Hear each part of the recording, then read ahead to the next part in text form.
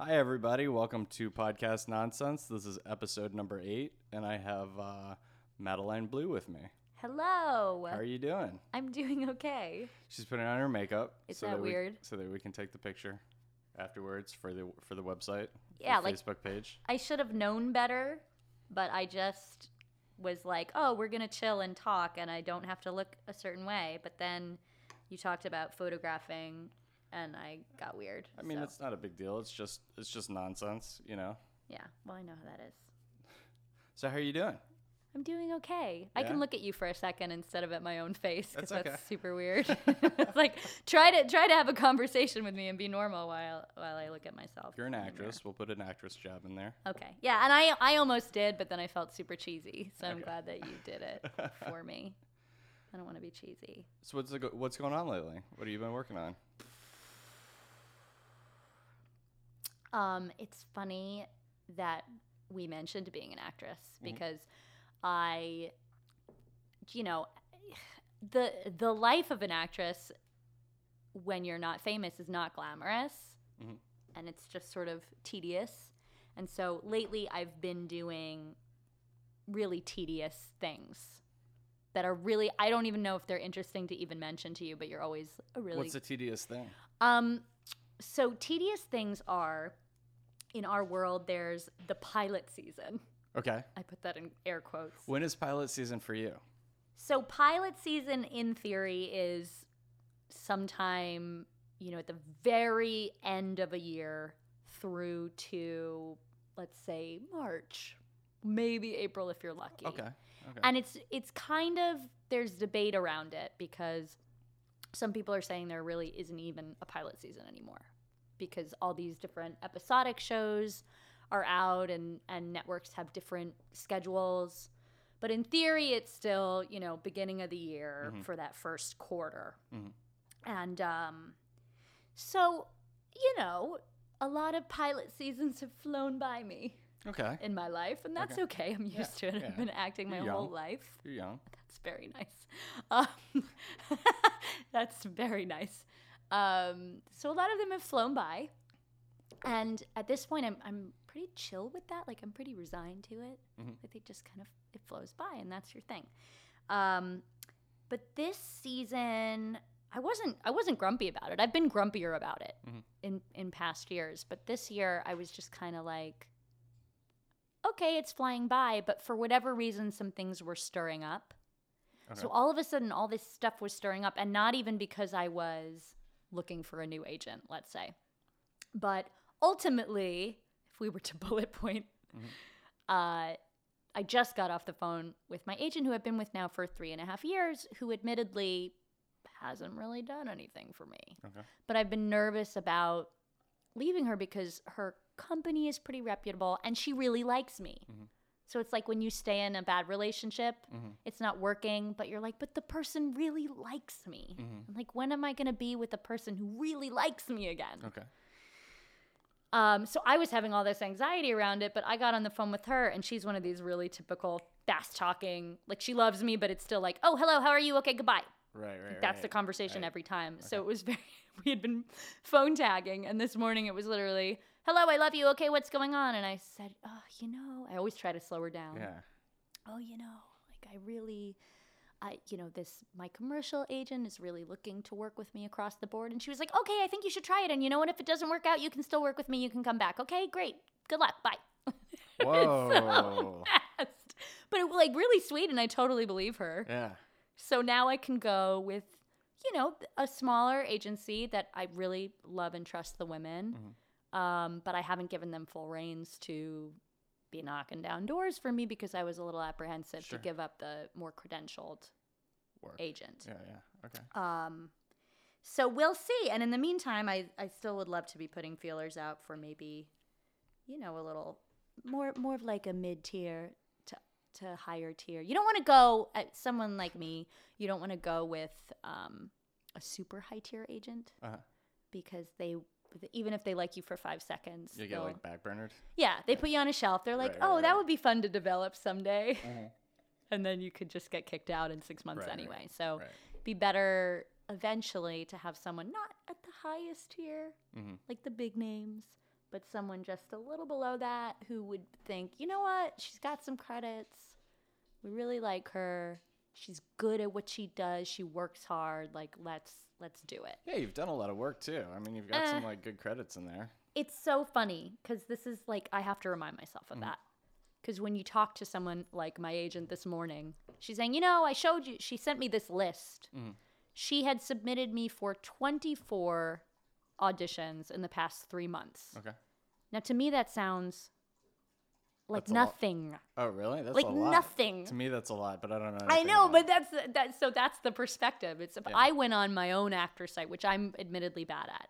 If I went on my own end, I could submit myself to 5 things a day. Right. Now, I'm not her only client, and I'm probably not her best client. So maybe that is a lot of effort for her. Yeah. But from my end, you're clicking a button perhaps, 24 times out of over 60 days. Right. For me, your client, when I'm thinking, well, if you clicked that button once or twice a day, So you want to go to every audition?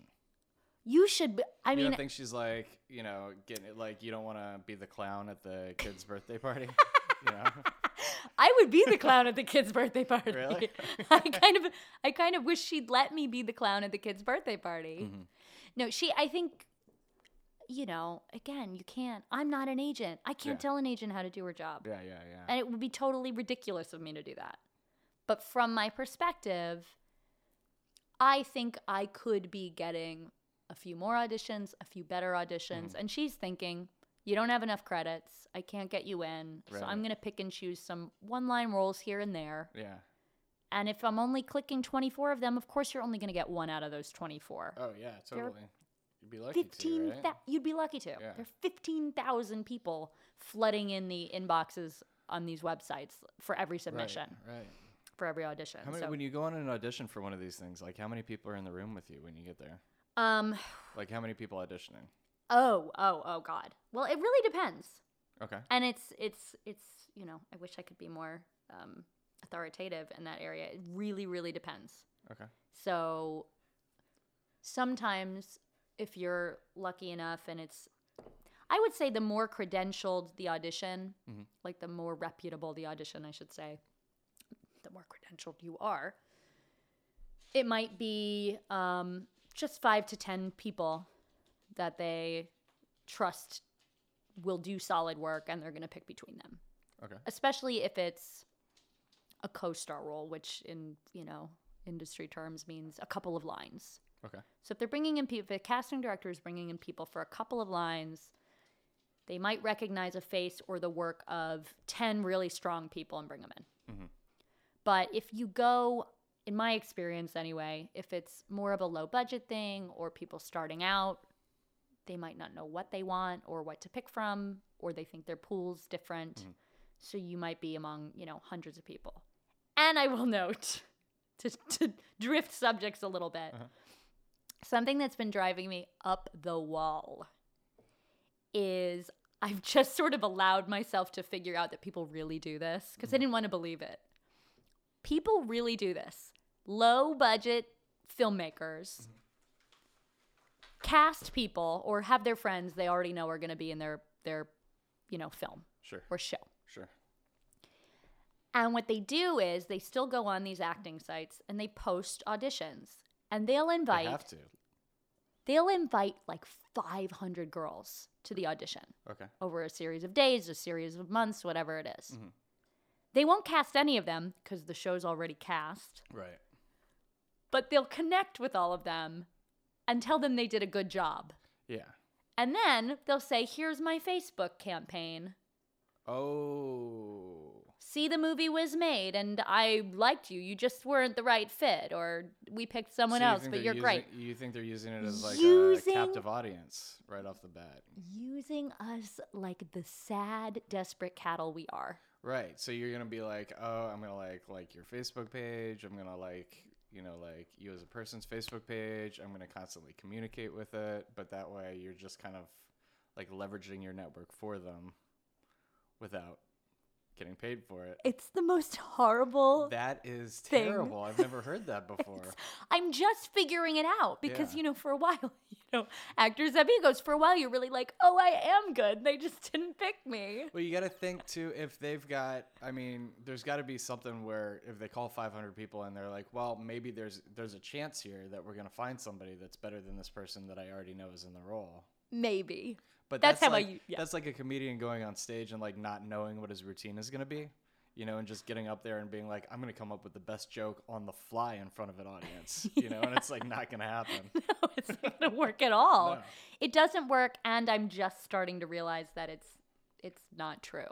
Like, maybe that's what they want you to buy into. Like, oh, my friend might do the role if we don't find anyone better. But the truth is, it's your friend, or you already think that person's brilliant. Right. They're in the role, and you're literally just using masses of sad actor people and putting me in that pool, thanks a lot. And wasting your time. Wasting your time, and then, like, subsisting on the idea that we're overeager and desperate and are going to believe that maybe we were great. Right. So we're now flattering you by staying connected with you and this and that. And this has been pulled on me now, I'm like pretty sure, not to be cynical, but I'm pretty sure at least 4 or 5 times in the past 2 years where people I thought I was maybe like networking with are actually just like, they're doing that with everybody all day. Right. Because they don't actually want to meet or connect or work with you. That's that LA thing where you meet like people that first get to LA are like, people in LA are so nice. And it's like when you come from DC, you just know that like I'm from DC and New York, and in New York people just don't care, so if they're nice to you, they're actually being nice because they don't care one way or another, right? And in DC, you've got that like Southern, like, I'll be nice to your face but talk about you behind your back, and LA is just like, it's a little mix of both. It is a mix of both. It's like, I don't care at all, but I'm going to be nice just because something somewhere might happen sometime, something I don't want to burn any bridges. I think that's dead on. Here, and like, I don't know who you are. You might be famous. I can't know who everybody is, I think that's dead on. Yeah. I think the way you said that was dead on. It's that they don't care at all, but let me be nice just in case. Yeah. Because, maybe I think I have the upper hand now, but you might have the upper hand in a few months, and then I'll feel stupid for not staying friendly with you. Yeah. And it's like now all this information's flooding in my brain of like all the people that do this to me that drive me crazy. Because like I know the friendship is insincere, but maybe I'm doing it too. Maybe I'm sort of like, be friendly just in case they can give you a job someday. Yeah. And vice versa. Like they don't care about me at all, and they show it numerous times, but if they hear I did well on something or I announced something, suddenly they're like out of the woodwork, my BFF. That's terrible. It's disgusting. Yeah, that's pretty disgusting. Can I curse on this podcast? You can. If you curse, I'm just going to mark it as explicit. Oh. Which I've never done before. Oh, I don't want to do that then. I mean, I'll bleep it. If it happens, and you do it, pause for a second and I can just edit it out. I filtered myself, so I didn't say it. I'll bleep it. Yeah. I call these people star-ers. Yeah. Okay. Because they are. Yeah. Like, whenever I see this, I have this one old friend, like long time old friend. Mm-hmm. And we always had a lot of weirdness, and I had a lot of drama with her family and other friends growing up. I mean, you were growing up in New Jersey, by the way. Yeah. So, things get dirty. But she moved out here, and then I moved out here, and I just, like, she was always very, very, very loyal. Mm-hmm. And then all of a sudden, like, I don't know if it was competitive or maybe she thinks I'm weird and have a lot of issues, which could be true, because I'm, like, so resentful and she probably cares less. But I'm so resentful. And then every time we're not really friends. We haven't hung out in years. But every time I announce something that I did, all of a sudden she's my best friend on my Facebook wall again. Okay. Like, best friend. Like, I'm so proud of you. Let me take you to lunch. Right. And she's not going to take me to lunch, but she wants everybody to think she's going to take me to lunch. She just wants to pop up and be visible on your... Yes! Yeah. And it drives me crazy. And I've actually now, at a certain point on Facebook, which is the devil, by the way, I've actually at one point said to her, like, please stop pretending you're my friend. Wow. Like be my friend if you want. But you didn't say it to her. You Facebooked her, right? Well, she was met because she won't pick up the phone. I haven't talked to her in years on the phone. Literally messaged me to be like, hey, congratulations, or like, oh, I saw that you're in this or whatever. And I said to her, like, can we please, I would love to really see you. Yeah. But since it's been a year and a half and you won't call me, could we stop pretending? Yeah. Then, of course, I ran into her like a month later, which was super awkward. All right, of course you did. Of course you did. There will be people that I come across. They're like people at work that I will just be like whenever I interact with them, I'm like, why? I just don't want to interact with you right now. And those are like inevitably within like 5 or 6 weeks, that's the person I'm working closely with on a project at work. You know, does that happen? It's the universe trolling you. You know, it's why like does it do that? Because you have resistance to the change, and the universe is like, now you need to learn how to work through that resistance. So I'm going to take that resistance and put it right in your path. That is so rude. It was peripheral before, but you need to. I just read this thing that said, you know, like if you are resistant to those, you got to think of yourself as like a factory, right? And if you're resistant to those things, you get to the end of your life and you've never been like the stone that got polished. That each one of those things is just like polishing you a little more. Where'd you read that? Do you know? I don't know. Yeah, it's okay. I never remember. It's just one of those things. Okay, so I can never remember the titles of it. Like I reference the books all the time on this thing, and I never have titles for people. It's okay. They can look it up. Yeah. That's what our lives are. I call it anomia. That's a real thing. What is it? And I've told you I have this. What is it? I mean, it's not, I don't really have it, but there's a condition where people can't remember the names of things. Oh, yeah. And I can't ever. Yeah. I'll be like, I went on this great vacation, and people will say where, and I'll say, I don't know. I don't remember where it was. I don't know where. I don't know the name of it. Like I could tell you where it was. It was in this part of the country or something. I drove 3 hours to get there through the desert, you know, but I don't know where it was. Yeah. So the same with books and whatever. So I feel like it happens. But I like that. Okay, so that the universe gives you the thing that you are resistant to, and your call is to face it. Right. Such that you can be polished. Yeah. That's pretty. Yeah. I wish it felt like that.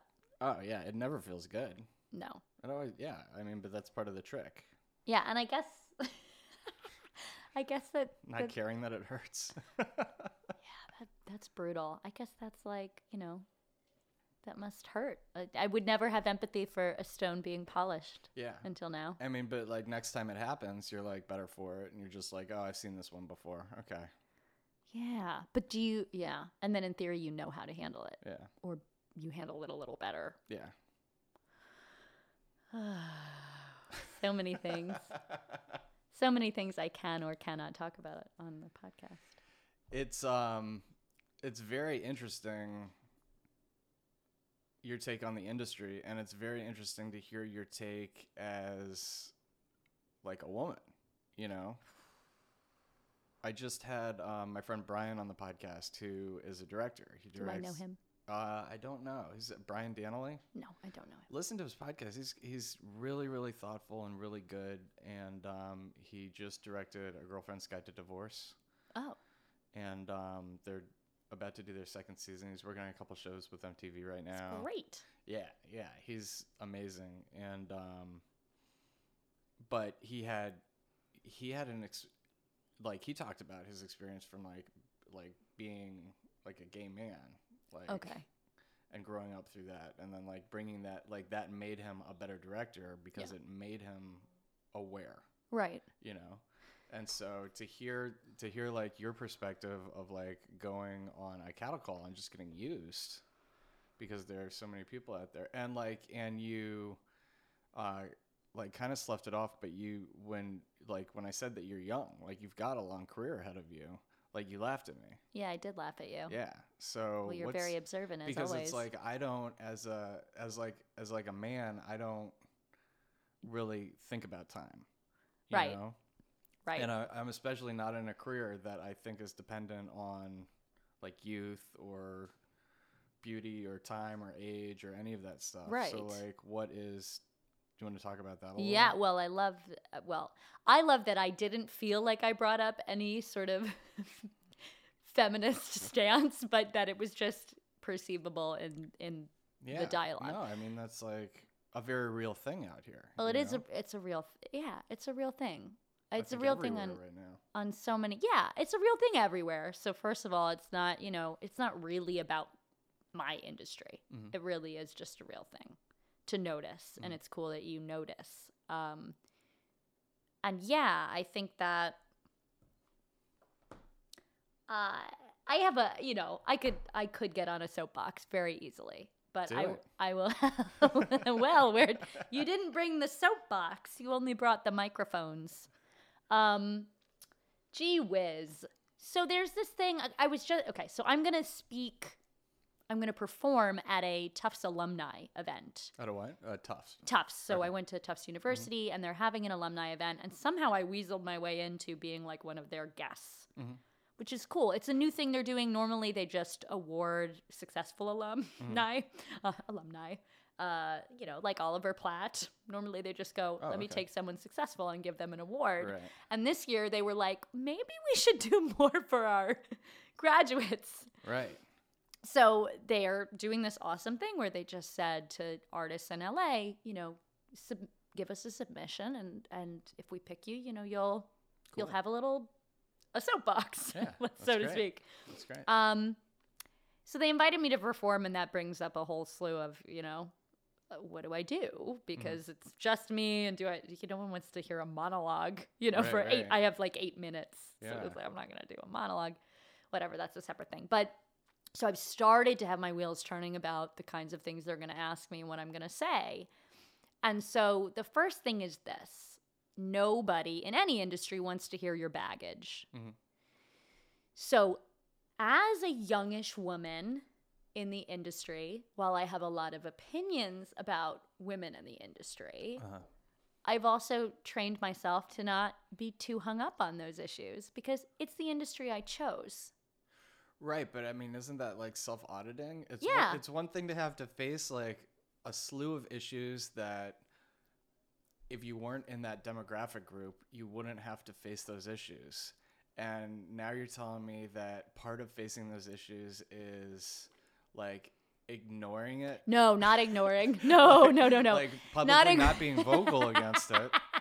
Not ignoring. Just being careful of the complaining. Sure. So that doesn't mean I'm not going to complain here because you've given me free rein. Yeah. But so first of all, let's look at this. What have my roles on television been allowed to be? Okay. A hooker. Okay. A crazy bipolar bar wench. Okay. Or, a girl who gets made fun of for looking kind of manly. That's a character I've played recently. Okay. Not offended by it. Okay. They dressed me up. It worked. Yeah. So for someone, let's say, and this is, I guess I've been thinking about all of this because I had to write up a couple of things for Tufts. And so I've been thinking about, okay, as a woman in any life path, I've always struggled with my femininity. That's something that is true to me. It's true for many women, but I'm very close to that issue. Growing up, being pretty enough or not pretty enough, being accepted or not accepted, that could have all happened just on the basis of being a teenager in our society. Yeah. But was it amplified by my work? Absolutely. Yeah. I mean, I had a manager, my first manager that I was stuck with, didn't really know what else to do for 10 or more years, maybe 12. Her whole thing with me was, look, if you got a nose job, I think I could help you more. Whoa, okay. But if you're not going to get a nose job, why are you wasting your time? Wow. And the reality is, that's the industry I'm in. Yeah. If you want to be particularly visually viable on camera, you might have to make that decision. Women make that decision. And I used to shame all of them. Like my old stance, my teenage stance was like, well, screw that. Like, right. You women are fake and I'm real. And now I don't know that I have that stance. If a woman wants to be successful in this chosen career and her facial dimensions are the thing that's in her way, who am I to shame her for going and getting a nose job? Yeah, for sure. I don't think there should be shaming, but I mean, it's to have surgery to alter your appearance to be able to do what it is that you do. Your job, yeah. And I understand that it's the industry, but like, I don't know. Let me interject this, and I could be completely off base, but do you feel like that is? I feel like there is like network TV, and there's TV that's gonna reach, you know, an audience of like 15 to 20 million people out there, and then those things are very, you know, like patterned, and they're always the same, and you know, people get uncomfortable with anything else. But then there's this whole other thing with like Netflix and AMC and stuff like that that's been going on, where people have been taking risks and going off of the beaten path. Totally. You know, and these things are and those are the things I enjoy watching. You know, there's some shows that I watch where like nobody is pretty. You know, there might be like one pretty person on there, but like they're the pretty person, and that's an archetype, you know, but everybody else is, what you enjoy about the show is the gritty reality of just people, you know? Totally. And that is becoming very successful. Yes. You know? So I agree with you. You see that changing? I agree with you. I mean, there are trends, they ebb and flow. I'm not going to say back in the, you know, in the old days it was this way and now it's this. I mean, you know, because Hollywood actresses have dealt with this as long as there have been Hollywood actresses in different shapes and forms. I mean, you look at the trends in the 80s. Women looked a lot more like real women in the 80s. I mean, head to toe in all different kinds of cinema, if you catch my drift. Oh, yeah. You know, big hair, different faces, a little more masculine, tough. Some of those archetypes were archetypes that I grew up very fond of, the Sarah Connor archetype. Right. Then it became, you know, the Lara Croft archetype, very different. Right. It was the new incarnation of that. So, yes, there are trends. They ebb and flow. And even that has evolved. And even that has evolved. You know, because that's been around for so long that even that has gotten kind of like cartoonistically like Barbie-esque. Absolutely. You know, I mean, like in very bizarre ways. No, yeah. I mean, we can speak frankly about, you know, the famed Angelina Jolie. I mean, she's a beautiful woman. Can't comment whether or not that face is real. Don't care. It's gorgeous. And yeah, now the standard would be someone far less interesting looking. It would just be simple and straightforward and, you know, like this Barbie commercialized face that we've come to see. And that's fine. But yes, you're right. There are plenty of avenues for interesting looking people to have work. Now, I might challenge that if I thought about it off the top of my head and say, do those interesting looking women still have to take their clothes off in most of those shows? And I would argue probably yes. You know, probably. Well, I'm thinking of something like The Walking Dead, where you've got a character that's, you know, like a middle-aged woman with like, you know, a very short haircut that's not dyed, that's like she's got white hair. That's cool. You know, and she's a badass. Okay, see, I love that. You know, and like again, it's she's not the one that like saves the day.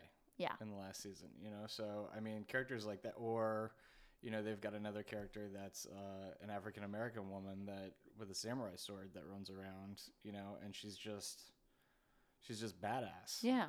But and that's what's beautiful about them. Yeah. You know, like when you watch that character for like 2 seasons, like go through an arc, you know, and there's an episode that's like just them. Yeah. You're watching it and you're like, I love this person, you know, but it's not like I lust after this like object. Right. You know? Right. So then I think, you know, the question there is, first of all, again, great examples of why you can't complain about it, because there are places to find a home if you don't want to do the standard thing.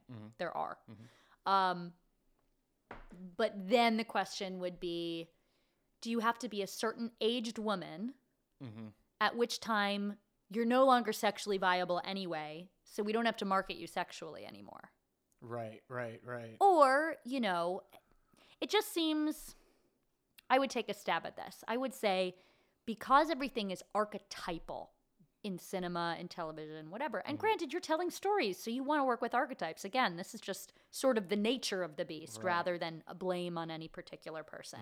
But because things are archetypal, you need to be pushed one way or another.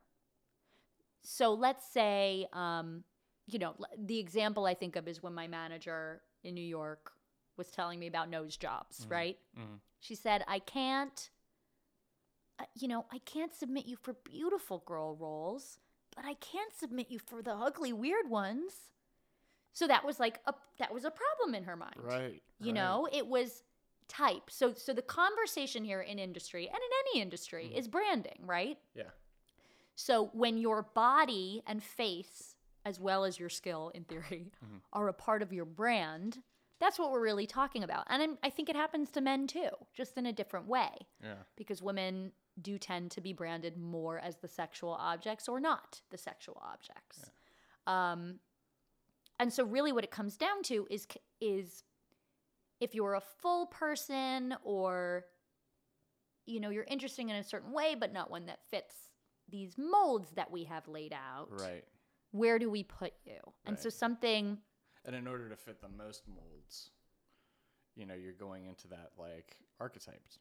Yes. Or really, it's from an agent's perspective, from their business, they don't care if you fit multiple types. They'd rather you fit one really, really well. Okay. So I would say as an example in my own career, one type that I don't fit really, really well that would be great is a normal person. Mm-hmm. You know what I mean?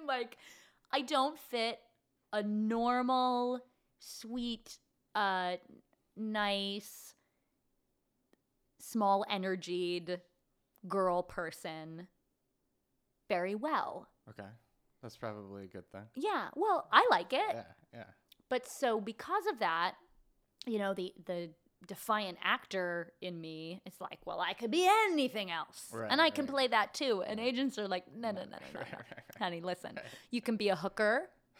You can be a lawyer or a doctor. Maybe. And at this stage, when you're not at a certain level in your career, you can't go saying, well, I could be that and I could be that. Right. So they're thinking, well, we can make you tough chick. We can make you quirky chick. Uh-huh. And then we could put you in some of these professional types. But if you don't have a handle on which type you play, or here's a conflict I come into in my, this is what I deal with. It's so silly. This is so silly that this is my business. I have to analyze all these different aspects of my identity. So a struggle I come into is because I'm a nervous person, I'm very bubbly and giggly. Uh-huh. So when people are meeting me, they go, oh, you've got to be in comedy and you've got to be funny and you've got to be quirky. Mm-hmm. So let's make you quirky best friend or let's put That's you in this and that. Like romantic comedy, right. Confidant. Totally. Right. So they see that. But then what I get hired for, because I think it's maybe a truer part of me or a safer part of me, is the angry tough chick. Uh-huh. So their minds are totally they can't figure it out. Because time and time again, they're spending all this energy on putting me into quirky comedy. But when the phone actually rings, it's so I can be the bipolar bartender. Right. Or the slightly goofy but really twisted prostitute. Uh-huh. So I think that I don't help the people who it's their job to sell me by being one way when I'm, gregarious, Have you ever thought about doing improv? I do improv. So this is another thing. So I've done improv. I did improv in college at Tufts. We had a very good troupe. And I did that for 4 years. And I've done it growing up because I've been doing this forever. And I love improv. But I'm a little wary of going that way branding-wise. I'm already doing that. I mean, the thing that I've been working on is hidden camera comedy. That's been the thing that's worked out for me, which is improv. Okay. So the Howie Mandel show on TBS. Right. Is hidden camera comedy. And that's where you're going in and you're screwing with people. Mm-hmm. Oh, I was so good. I didn't say the explicit word.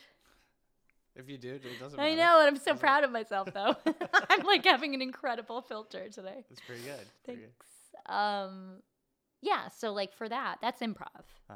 But it's not what they're doing at UCB. there's a lot of rules and structure and gaming that's very different when you're dealing with real people who don't know you're screwing with them. But I feel like your energy just lends itself to this, like, like I feel like when I go see UCB or I go see, like the Groundlings or something like that, I feel like you have an energy that would be able to, like, take over the stage. Well, thanks. Yeah, I've got a lot of energy. There are people, you see people that can take over the stage, and you see like 75% of the people are just kind of like, oh shit, they called on me. And I don't see you as one of those people. I see you as one of the people that would, like, really run with it. Thanks. Yeah, I really enjoy it. Yeah. I think there's a lot of reasons I don't. Mainly I'm doing it in my work. Mm-hmm. Secondarily, it's money. Mm-hmm. And it's just, you pick and choose where to spend your money. And time. On the 18th round of new headshots, on the, what I've been defaulting to the past couple of years is every time I've had that opportunity to take an improv class and get into that system, I've put my money into a dramatic acting class because I think that's just where my heart is. Okay. But yeah, no, I'm always thinking about it. It's always one of the 15 things I'm thinking I probably should do. Yeah. Because what happens now too, now I have the hidden camera on my resume, but when I didn't, I would go in for this funny stuff and they'd go, oh, we really like her, but she doesn't have any UCB on her resume.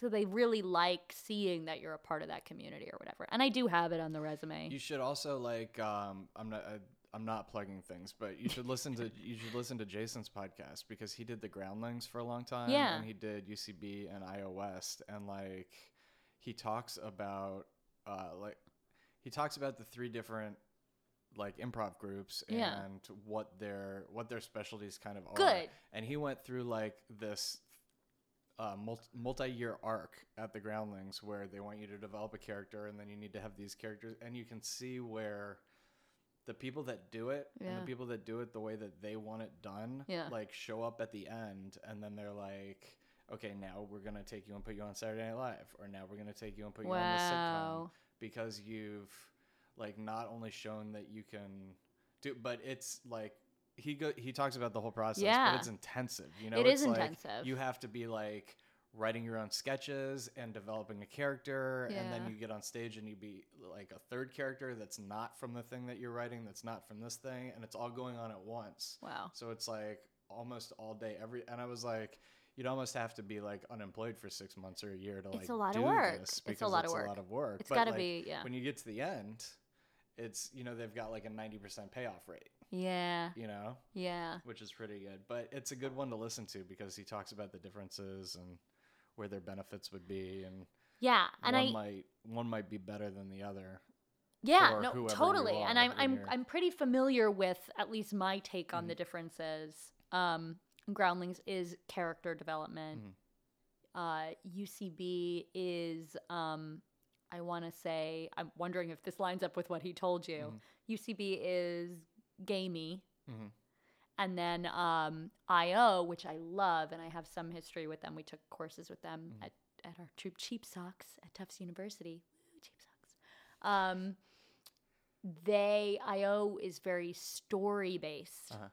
So when you see, and I've seen a couple brilliant acts there where they get up and they're just telling these hour-long improv stories, just like creating these whole pictures. It's a little more like intellectual, I think. Yeah. If I want to be snobby about it. It seemed like, I don't know anything about it, but it seemed like there were three different categories of things of like seriousness to the quote unquote craft. Yeah. Of what it is that you're trying to do. Totally. And Groundlings is definitely the character one.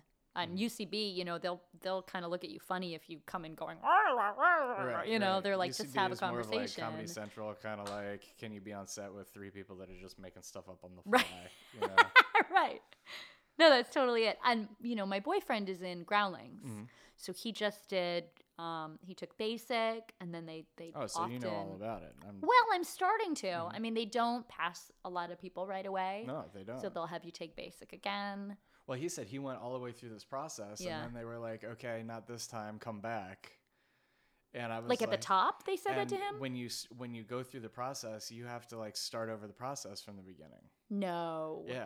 And so he was like, I don't have the time or the energy for this. Wow. Yeah. Well, and I guess and it's one of those things. It's like I used to hear people say, you know, like if you got turned down for a college that you were applying to, or if you got, you know, there's some institutions that just flatly turn people down on their first application. Yeah. Just because they want to make sure you're serious. You know? And so I feel like the Groundlings is one of those things that, like, if you make it through the gauntlet and then you decide you're going to run the gauntlet again, they're like, okay. Or, you know, maybe you're not that good and they kick you back to the beginning and you do it again. Which I think, you know, my thought is these are freaking powerhouse machines now. Mm-hmm. And there are so many people doing it. Mm-hmm. Could you imagine if they passed most of the people? I mean, there'd be like 85 Saturday Night Lives full of people who thought they were at that level. I mean, so they do have, I'm glad they're being a little discriminant. Yeah. You know, but it's hard if you are someone, and this is another actor complaint. We should have labeled this actor complaints. We will. Okay, good. Let's just call it actor complaints. Because another thing that's just something I've had to accept as I make this choice, right? I could go do something else. Mm-hmm. I'm a capable person. I'm a hard worker. I could go do something else. So, and you're smart and skilled in other areas. You know, you're not just like an actress. Thanks. Yeah. Thanks. Yeah. So when I make this choice, I have to kind of, okay, so the gripe is there are so many people trying to do this that it's hard to be seen. It really is. And if you talk about what an actor wants at the core, most of us want to be seen, right? And some for different agendas. Some because we want to be famous, some because our mommies never loved us. Whatever it is, like I would like to think that at my core I want to be seen because I want to share something. So I feel like I have a lot of integrity as an actor. Okay. So it's very hard when you see all these other people, especially on the systems they use now, like Actors Access and Breakdown, and these systems that anybody can join. And millions of people are inundating this system.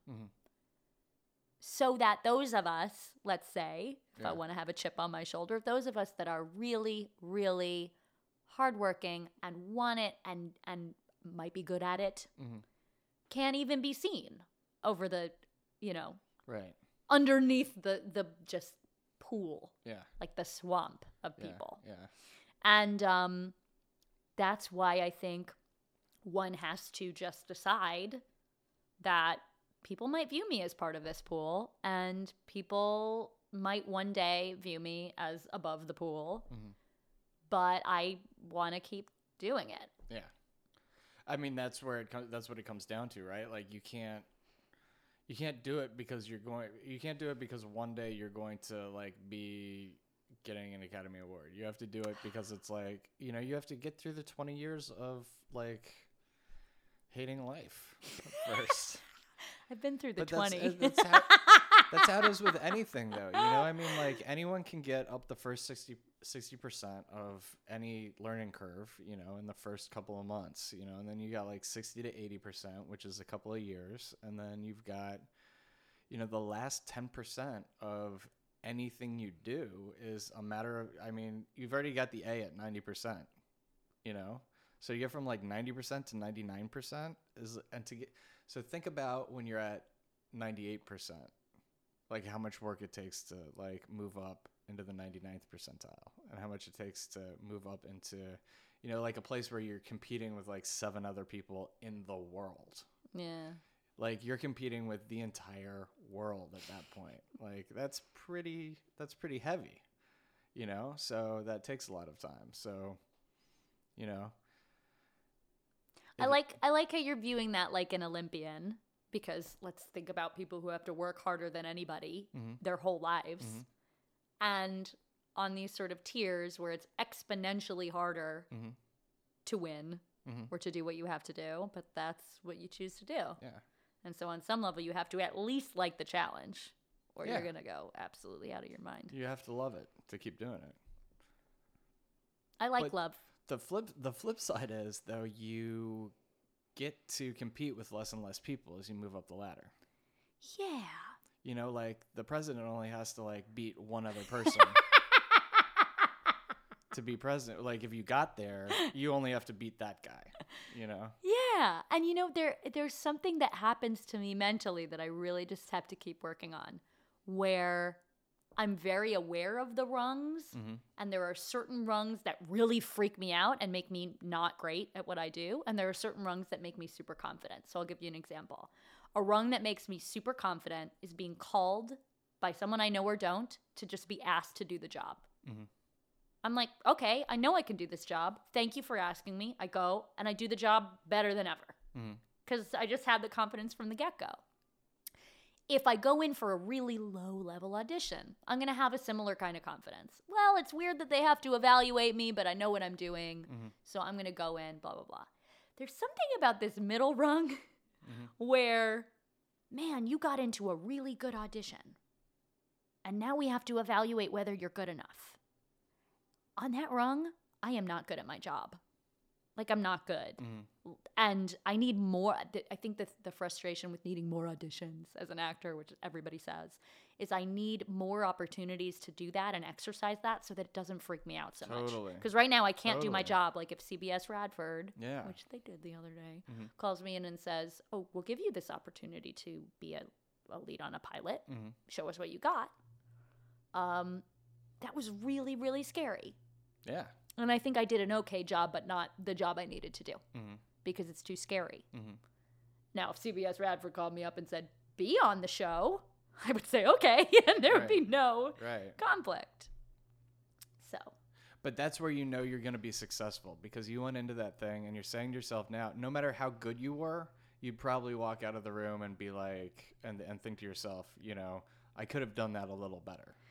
Well, I think all of that comes down to a topic that I've been honest with you about, which is my extreme social anxiety. Because really or performance anxiety in that case, whatever you want to call it, it's anxiety. So really the only thing in my way in those moments are the fight or flight chemical response that kicks in my brain that's literally paralyzing me from doing my job. I know what that's like because sometimes I'll have conversations with people. Yeah. And I'll be talking and I'll get like halfway through what I'm saying and I'll realize that the other person is listening. And my brain will literally shut down. Yeah. It will just be like, yeah. And I know you're familiar with that. And that's why, you know, like turn on a microphone or turn on a camera. My job is to not be affected by that. Right. But that's like my job. Yeah. But something happens under certain conditions. You know, on a stage, I'm very confident because there's something about the blur of people where it's not personal. Yeah. And I can just kind of tune into what I'm doing or feed off of what they're doing. And the quantity of people. It's easier with the quantity of people. Totally. For some reason, which is bizarre. bizarre. I don't know why. Yeah. And if it's one person in a room, again, this middle ground thing that happens. If it's one person in a room, okay, I don't have to worry about them or I'll just connect with them. But when it's like at a pilot audition like the one I went on, when it's 5 or 6 people, something happens. And again, depending on the expectation or whatever, it's 5 or 6 people and a camera. And you're like, ooh, don't pay any attention to them. They're not there. Right. But they have to like me. But don't think about that. Yeah. Don't think about that. Yeah. It's just something. Yeah. Brains. George Clooney says that if you go into, he said he's always playing with the house's money. You've told me this. He goes into the audition knowing that he doesn't have the job. Yeah.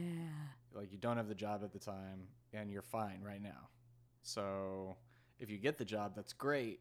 You know, like the roulette wheel landed on black and you're rich. But if it doesn't, then you're just in the same situation. So it's so good. It's so good to practice that mentality. Doesn't help when you're walking into a room of like 5 people that you really like respect that are there to literally judge you. And your fear is being judged. Yeah. You know, it's like, yeah, I think you just have to do that a couple 100 times. That's what it is. Until you're like, I have to do this again today. Okay, let's go. Yeah. You know. And I think as a kid that I was doing that like 3 times a week. Or if you don't have anything to like, if you don't have anything to lose, like literally, you know, like I feel like if I went on that audition. Of course, because they're never going to audition. So I'm going to say this. I'm totally going to get away with saying this. You know, I feel like I would just be like, okay, this is me. I'm going to do my thing. And if you don't like it, that's great. I'll just go back to my job. You know? And then that somehow would give me some kind of advantage over like actors that like really need a job, you know? And like. So, yeah. And it's so much easier when you have a job. Yeah. Like when you have a job already or you're working really constantly or whatever. I think if I hadn't had just a couple of things, little tiny things that were happening at that time, it would have been way worse. But I was like, okay, you know, first of all, they asked. So that was one of those plus points. Right. They asked me. I didn't have to ask for the audition. And then, you know, a couple things. So I was like, okay, I'm not going to mess it up because that's the seed that gets planted. Right. Where, like, I'm literally going to and I've messed. I mean, I'm like the worst actor example of, like, stereotype. I've messed up. Like, it's not like I've never messed up. Everybody's messed up. No, like, a lot. Like, just. Like, you go in and you look like a basket case and you forget all of your words. Okay. It's not good. Yeah, but. If you tell that to an agent, they'll be like, then don't audition anymore. Then don't tell that to an agent. What are you doing? That's in the past. Again. It's not going to happen again. Oh, you're so good. You know? I'll try to remember it. Again, it's not about the memory of it. It's about what your body and mind are doing to you. Yeah. In a moment. And again, it's only immersion therapy that works. Like only the doing. Right. Ugh. It's funny that you were talking about archetypes earlier, and we watched that The Mockingjay. Oh yeah. The latest like Hunger Games movie last night, and oh my god, it's so frustrating to watch those movies. Tell me why. Well, it was one of those things where like you could tell they weren't putting makeup on Jennifer Lawrence because she's like she's supposed to be in like this war bunker, and you can just tell that somebody at some point made a decision that was like, well, if you're in a war bunker, like you're not going to be wearing makeup, and that makes sense. And it's like, except no, she's wearing it's makeup. It's a $100 million budget movie, like just like. Also, though, she's wearing makeup, right? Yeah, well, then they didn't do a good job. And it was just weird. I didn't say that. It was just weird where, like there would be these points in the movie where you'd be like, okay, this is what's going to happen next. Yeah. And it would. Yeah. And just over and over and over again. But to get back to the archetype thing, there was a point in it where I was like, they dress her up and they make a joke about making her look like she's 35 when she's still a kid. Yeah. Like in the movie. And I just think that's so funny. You watch like Silver Linings Playbook and she's like a beautiful woman. And then you watch like The Hunger Games and she's like a kid. And she keeps going back and forth between like being a kid and being an adult. And I was just like, oh man, this is just, I said to Jordan, it's going to be so heartbreaking when they like turn her into the whore. Oh yeah. And when they turn her into the witch. Yeah, well they did already. Because it's just like those like tarot archetypes. Yeah, well you're take you through the progress. Like as soon as you're done being, and she's like, "What do you mean?" And I was like, "Well, right now she's like the virgin." Yeah. And like, but on screen she's still like a kid. Right. That's, doing these roles, and she still has like people's imaginations. People still love Jennifer Lawrence. Right. But like the next stage is like the scandal. Well, they did that. Yeah. Well, with the leaked photos. Yeah, they did that, and I have to say, I mean, didn't hurt her career. So that's always interesting because you're right. That was the next move. They did it. Yeah. They tried to scandalize her and make her a dirty whore. Yeah.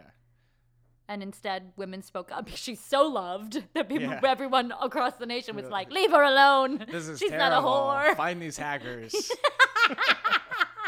And then all the other actresses came out and took nude photos because they all wanted the same attention. It's like, what do you think about that? Because we just had the CIA just issued a paper that said that they can't hack Apple computers. So the CIA can't hack Apple computers. But like the cloud got hacked and all these photos got leaked. Oh my God. Yeah. Like, is the CIA just really bad at hacking computers? Or is there somebody out there that's better than the CIA at hacking computers? I think the CIA that released all these photos, or did these photos get released on their own? I think that, well, first of all, yes, the photos probably got released on their own. Yeah.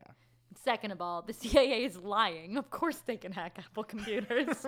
They're just trying to look like they have no way of invading our privacy. Guys, we promise we don't know how to do that. We wish we did. We've been trying for years, but we've never been successful. That's insane. That's true. That's good. Of course they know how to hack Apple That's really computers. good. Hunger Games is such an interesting example because especially the last movie, speaks to some of these actor dilemmas. What were we calling this? Actor issues? I don't remember. Mm-hmm. So it's, there's this really fun part in the film where they say they tell Jennifer Lawrence's character to follow the script, and she's a really bad actress. Mm-hmm. But when they tell her to use her own words and they put her in the real environment, she's suddenly emotive and capable of being. Right. So I was like, oh, I love that dilemma because I have this hang up with, lines, mm-hmm. which is like the worst way to think about the things that you speak when you're embodying a person, but lines can get very overbearing, especially for auditions. I had an acting coach all last year who wouldn't even let you use that word. Very pretentious. Lines? The word Don't use, they're not lines. They're the words in your conversation. Okay. So, right. But I loved that because it was true to something. There must be different. I want to know this from like the neurological perspective. There's these different parts of the brain working when you're just embodying, like when you're playing as an improv artist. Mm-hmm. Versus when you have a script and you have to absorb the material and then say those words exactly as they are. Especially for me as a perfectionist, mm-hmm. something happens that can be very limiting. Totally. Like when left to my own devices and not working really hard on it, there's this wall that happens when you're trying to just remember what you were told to do and then also somehow be natural and embodying in the moment and emotive and express something. So I just loved that moment in the movie. They touch on a lot of those issues. The whole issue of, what television is becoming, which is a reality medium, mm-hmm.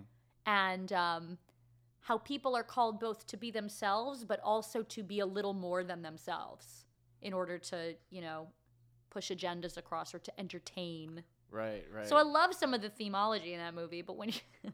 Well, that's what we got halfway through the movie, too, and, like, we're rooting for the rebels, and I was just like, oh, in America, we're the capital. Yes. That's bad. Yeah. Yeah. Oh, no, I see it. So the themes I love. As for, how they're dressing people and making people look, I'm with you. I mean, I almost brought this up earlier.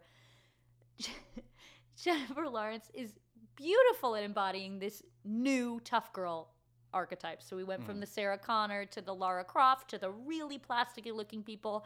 And now we kind of get, a girl next door looking fuller bodied woman who gets to be the tough chick. Yeah. And I think that's super cool. Yeah. Could I see it moving even more towards... Well, we'll see how long it lasts. I mean, that's the way it was with Emma Stone, and she kind of fell down the hole, I think. Yeah. Well, can I tell... what happened to Emma Stone? What happened to Emma Stone? She got a lot of work done. Really? On her face. Yeah. Wasn't she just in... Am I thinking of the right person? Wasn't she just in... The Birdman. Yeah. Yeah. She used to have a really interesting face and be beautiful. Yeah. The first time I saw that Vanity Fair cover that I saw in an aisle at Target, and I was just like, who is that? Oh, I thought it was Emma Stone. I was like, oh no. I know, because she looked like for a minute, who is that gorgeous, perfect looking person that doesn't look like she's had work done? From Mean Girls, the little blonde one who also does musicals. What is her name?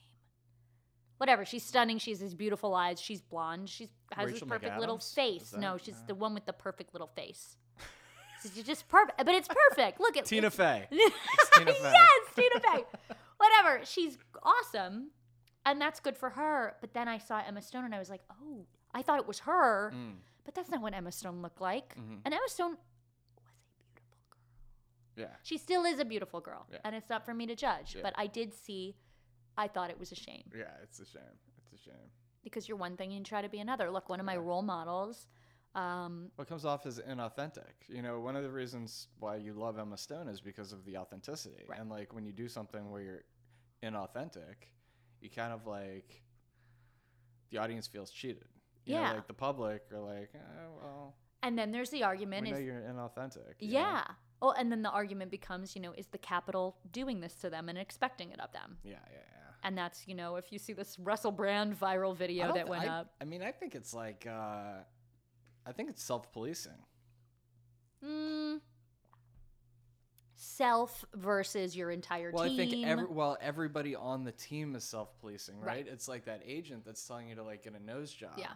Like she doesn't know that a nose job is going to get you more jobs. She just knows that like she just thinks that that's a thing that people do in order to be more brandable as that thing, and she thinks she can sell you more that way. Right. But so she's self-policing and like advising you to get the nose job, and then you're getting the nose job because you're self-policing, thinking that's what the system wants. So if we're all doing what we think the system wants instead of following what we think the system should be, then we are giving our power away. Yeah. You know? And that you're right. And then it's this amorphous entity that has the power. Right. That's kind of, there's not been like a conspiracy from the top. It's just like, oh, the population does it on their own. Yeah, and I wanna believe that because then it gives us the power back in a way. And on another level, I do know that, behind the curtains of some of these production teams and big producers and this and that, some of that is literally going on. Like some, not all, but some producers at certain top levels are saying, well, I only want the one that looks like a cookie. Like her face was cut with the cookie. And that's really happening on some level. Yeah. But what's true is the public doesn't necessarily want it. Like men don't necessarily want women to look not like real women. But somewhere in this system of people, the impression and the reality has developed that, no, we need them to look this way. Well, it's like we run into this thing where the executives at the top will like advertise the hell out of a show. And then when the show's successful, they're like, look how successful the show is. And then there will be like another show that's basically the same show that they won't advertise at all. And they'll be like, this show isn't successful at all. We're going to cancel the show. And you're like, don't you understand that like just getting behind any given show is like the people for the most part are going to agree or disagree that that's a good show. But the difference between like that show on CBS lasting 7 seasons or 3 is you just advertising the hell out of it for 3 seasons until like everybody gets up that hump. Yep. And then you're at that season 3 hump and you're good for like another 4 years. Yeah. Like everyone's going to watch. I feel But like if you decided season 2 after not putting any money behind a show, like immediately, because there will be a pilot that airs that you've never heard of. The show's been on and you're like, this is the 3rd episode of the show? I didn't even know this show existed. And like there and then that it's gone after the 6th episode. Right. Like it's just got like they made the decision already. People aren't making the decision. But if, like the executives and the money were like, this is the new show. This is the hot new actor or actress. This is the hot new thing. Like you just be like, oh man, did you see Lost?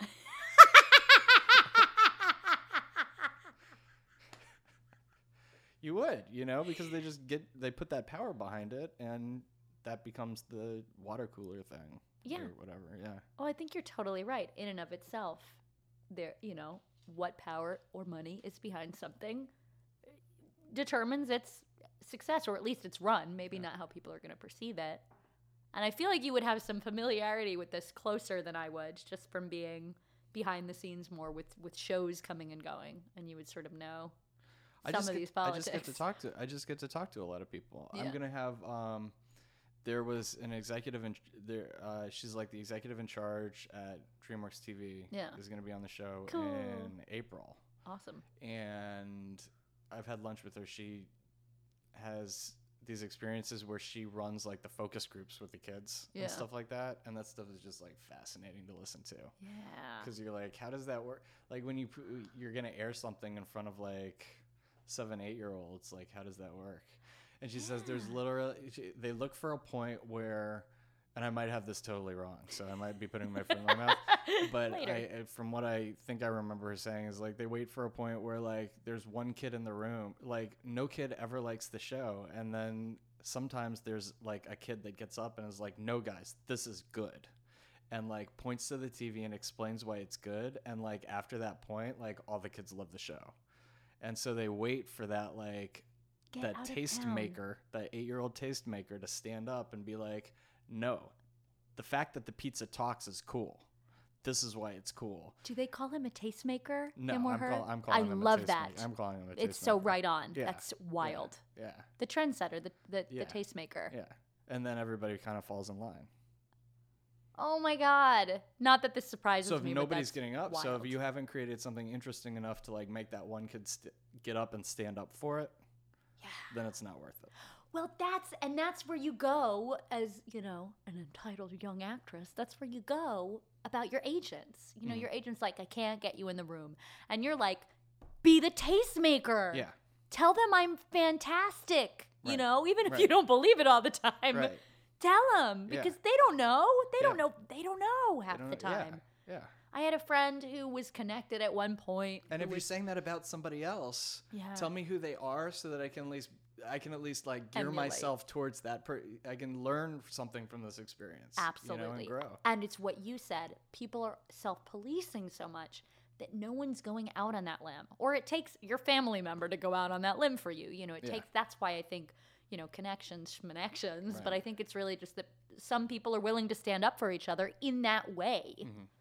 And others are not. They're self-policing. They're going, you know, I don't want to say she's great, and then they don't think she's great. Then I look like a chump. You know, I was saying I had a friend who thought he was pretty connected, who was sending emails for me all over town. But then I saw one of the emails he was sending, and it was like, hi, I know this girl. She's pretty good. She has this and this on her resume. Oh, no. Let me know what you think. And I was thinking, that's how you're introducing me to people. That's what my dad has always said.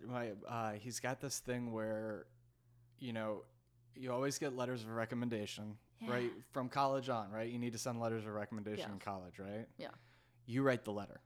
Oh, it's so right. And then the other person just agrees to, if you say to somebody, can you write me a letter of recommendation? Somebody goes, oh, I got to sit down and think about what I'm going to say, what I'm going to say. And then they self-police. Yeah, and then they go, I don't want to overbrag. I don't want to sound like I'm bragging. She turns out not to be you go, you know what? I'm going to write the letter, and I'm going to send you the letter. And you can make any changes you want and send it back to me and let me know what you think. Decide to sign it or not sign it, you know? And then anyone's just going to like read a glowing letter about somebody and sign it. Totally. You know? Unless they don't like you, and then you get somebody else to sign it and put another name but on your letter. Want that, you know, and you never get to see those letters. You know, in most cases, those teachers send out the letters to the universities, and it could just be like, you know, this person is just like a really average student that's self-serving. You know? Right. Yeah. I always had I had that fear around college time because I didn't get into my top choices. But then I was very lucky. Tufts a pretty damn good school. Listen, Tufts. I love Tufts. I'm so grateful I went there. My sister was going there, and I just didn't want to go where my sister went. It had nothing to do with Tufts. I thought Tufts was awesome. My sister and I had this weird interaction which was typical of our push and pull and many sisters, where she had invited me up one time to visit. Said, I want you to come, I want you to come, I want you to come. Spent an evening with me, and at the end of the night looked at me dead in the eye and said, if you come here, you're not allowed to have any of my friends. Wow. I was like, I am not coming. Wow. Of course, then I came and I took some of her friends. Yeah. Not took. But you have to at that point. Yeah. That's her resistance. That's her polish. But she kept some of them real. She kept some of them real strong, so that she won. She won in the end.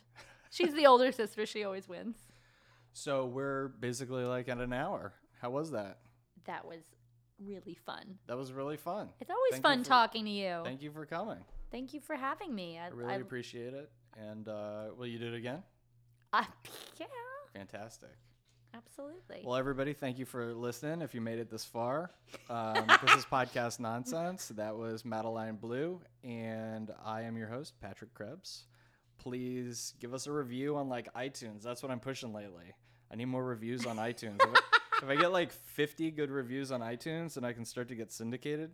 Awesome. I have people telling me. I'll review you. Yeah, put a good review in there. Anyway, thanks for listening, guys.